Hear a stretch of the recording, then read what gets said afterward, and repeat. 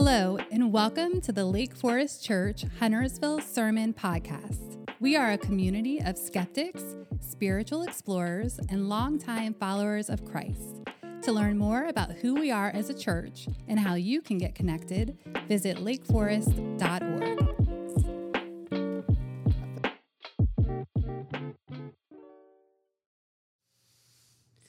What a great sight that is. Thank you, Aaron. Again, I'm Mike Moses, pastor of Lake Forest Church, Huntersville. We love sharing this online worship with Lake Forest Church, Huntersville, and Lake Forest Church, Westlake. I also want to say hello to friends and family of our church tribe, both locally and around the nation. Some of our own tribe dispersed around the world. We love you. We're glad you're here with us. And hey, kids in the room, I see you, so hello. And kids, little kids, could you help me out by saying, hello, Pastor Mike, hello, Pastor Aaron, real quick? Could you do that? Could you say, hello, Pastor Mike, hello, Pastor Aaron? All right, I hear you. And teenagers, we have a bunch of teenagers here. I see you too.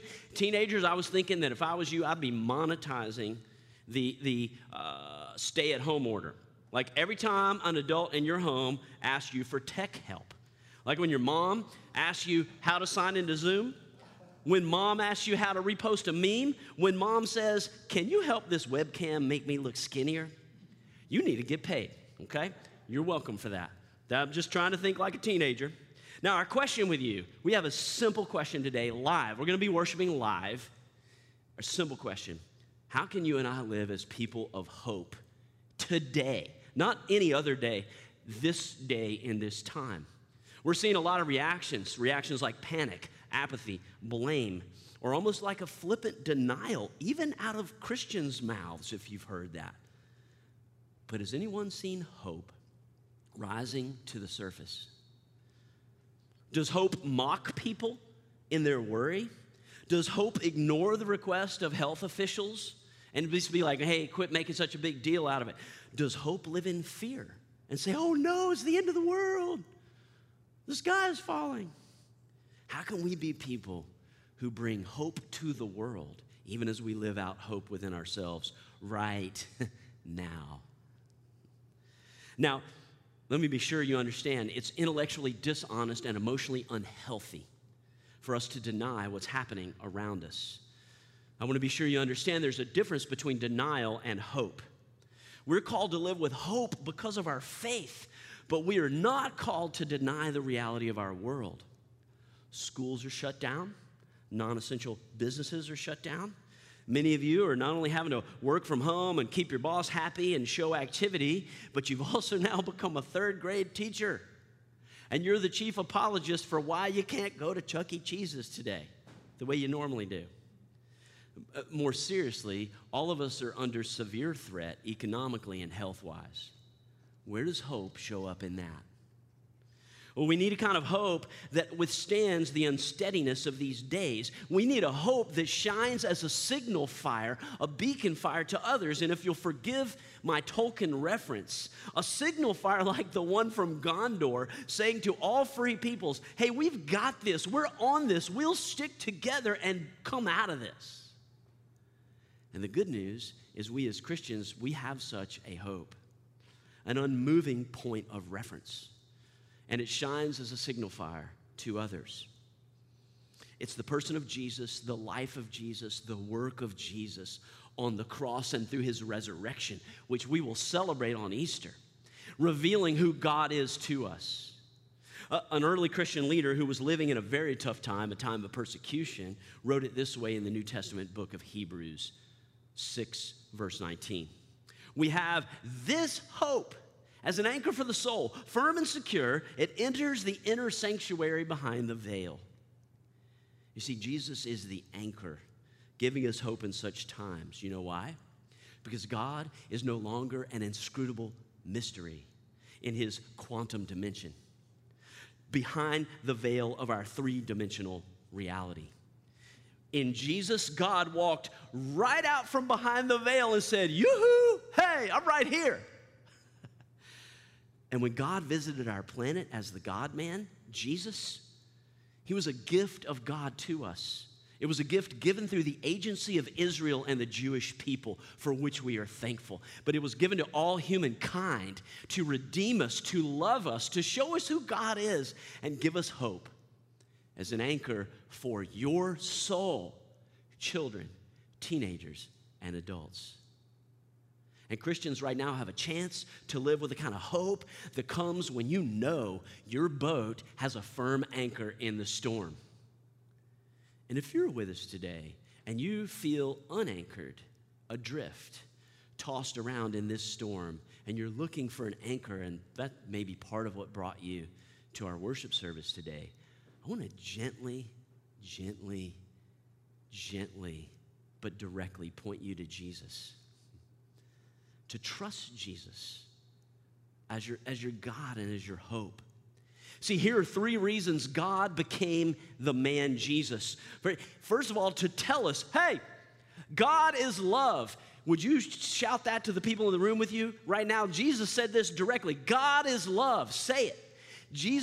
God became Jesus to say that to us, but he also became Jesus to show us through his actions, God is love. And then he came to act out the fact that God is love, self-giving love, by dying an atoning, representative death for us on the cross and resurrecting from the dead 3 days later to defeat death, suffering, and tears. And Jesus' revolution of love began that day, the first Easter, and it continues now by all who follow Jesus, you and me, friends. And that mission of love will be made complete at Jesus' promised return when he promises to make all things new. This is the hope that anchors the soul firm and secure. And his promise is made secure by the documentation of his life and the historicity of his resurrection. Hebrews 6:19, we have this hope as an anchor for the soul, firm and secure. It enters the inner sanctuary behind the veil. The hope that anchors us, it's not a philosophy, it's not an attitude, it's not an emotion. Our hope that anchors us is not a mere system of what's right and wrong. The hope that anchors us is not in captivity to any paltry human political party. The author means that the hope that anchors our soul is a person. And no, our hope is not in the person of our new national treasure, Dr. Anthony Fauci, the national director of infectious diseases. He served under 6 presidents. Man, I think Dr. Fauci is giving Tom Hanks a run for the most trusted dad-like guy in America. I just love that guy.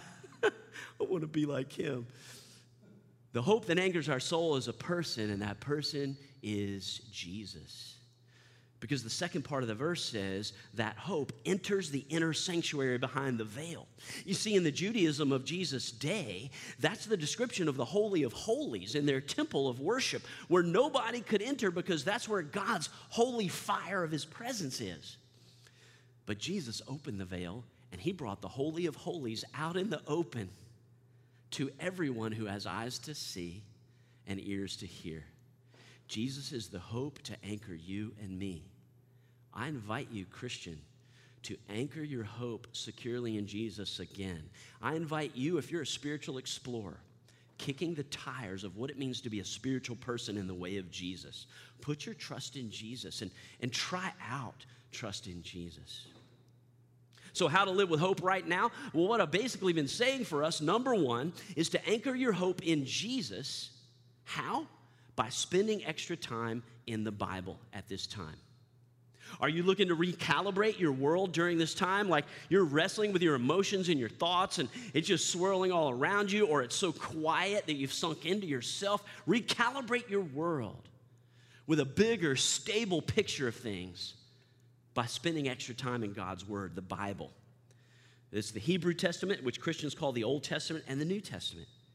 And we want to follow Jesus, to take on Jesus' beliefs, Jesus' worldview, Jesus' ethics, Jesus' practices, and that takes immersion in the Scriptures. And I can point you to no better thing today. And I hope in the coming days you will do something to get to know God's Word better than you do right now. Because years from now, here's what's going to happen. We're all going to look back on this time, and we're going to remember what we did.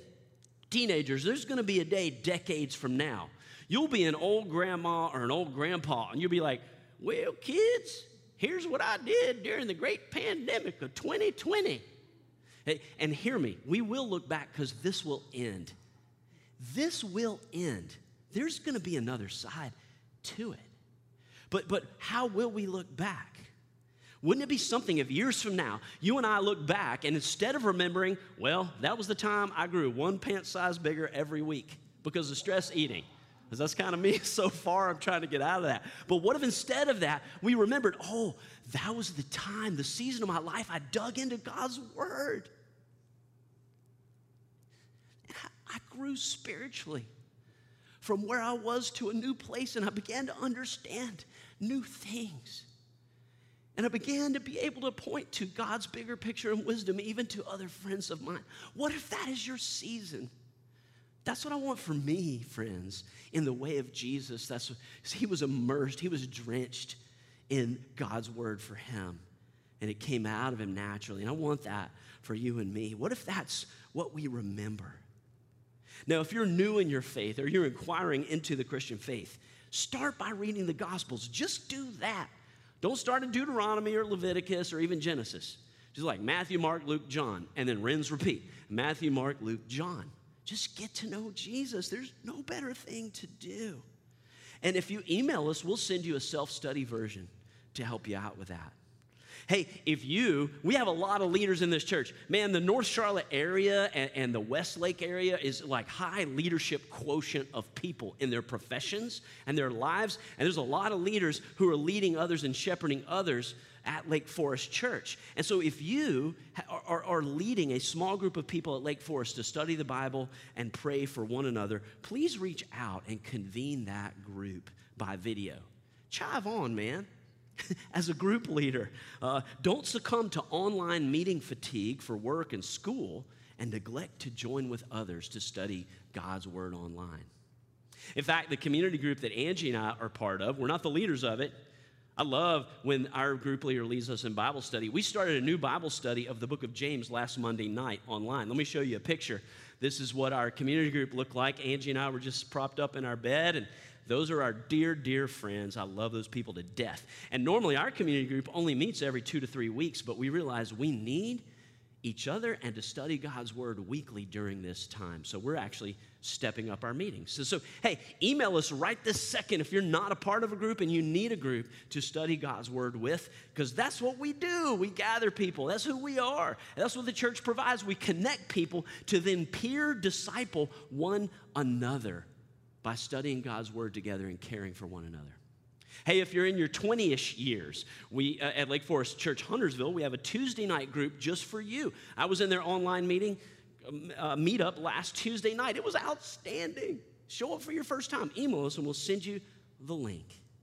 Teenagers, Lake Forest Church Westlake Remix and Lake Forest Huntersville Remix, they're having online gatherings to anchor your soul firm and secure in Jesus through learning God's word. So Lake Forest, here's a picture of Remix Online happening last Sunday night. I think this is Huntersville. It was like a big ton of people worshiping online, and then they broke into chat room groups, small groups by grade and gender. Like, just chive on, man. Keep leading your groups and keep being a part of the groups, and jump in if you're not a part of a group. Because teenagers, you can grow spiritually during this time. You know, 8th grade is when I first took my youth pastor seriously, and I was like, well, if Jesus read his Bible and memorized it and spent time praying every day, I guess I should too. And so little Mikey in the 8th grade, that's when I started having time alone in prayer and Bible study daily. Man, I grew like a weed during those years. That can be you.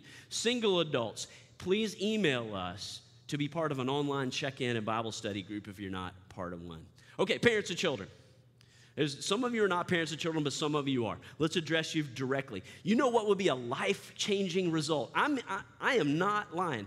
I exaggerate a lot, but right now I'm not. This will be life-changing as a result of this time of at home. Parents, if you push and challenge yourself to get over the hump of being intimidated about reading the Bible and praying with your child.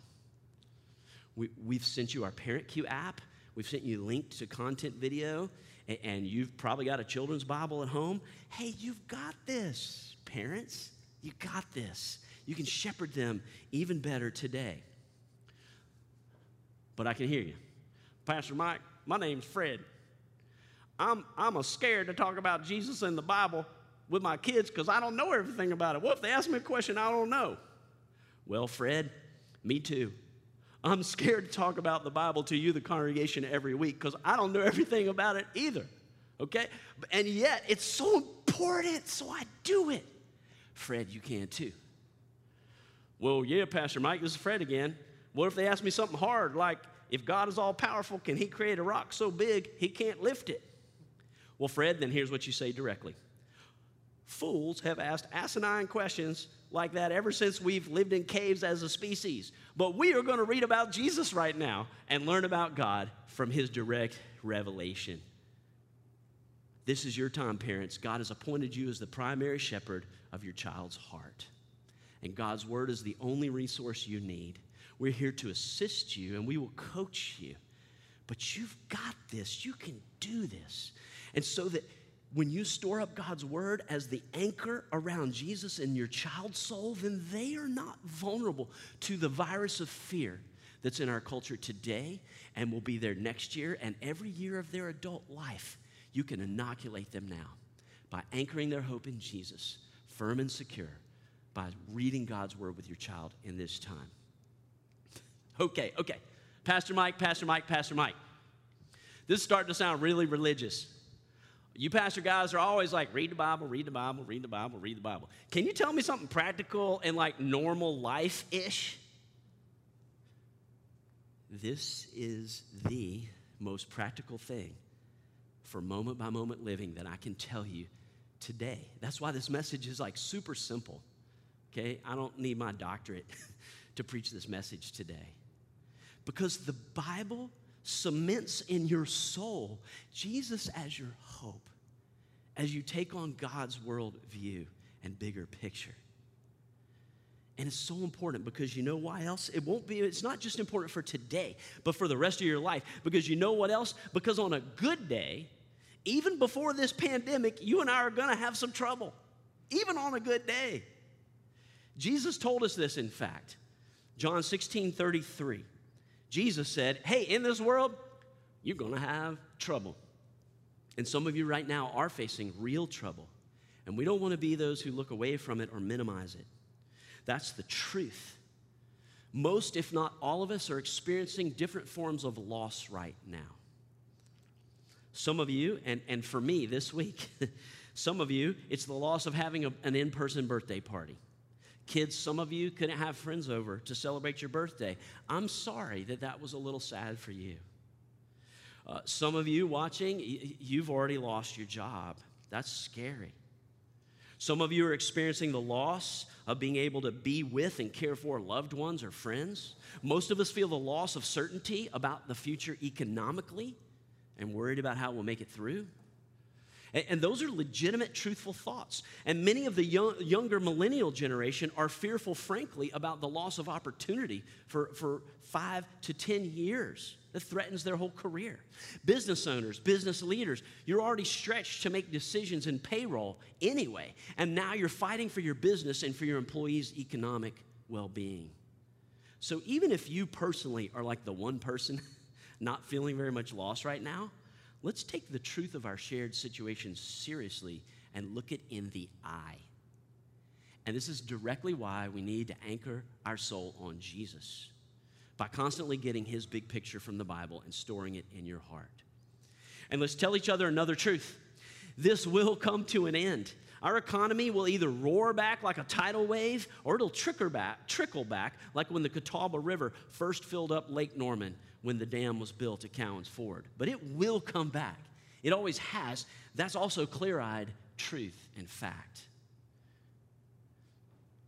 This too shall pass, including the stress of some of you have from working from home and trying to level up to expert at homeschooling all of a sudden.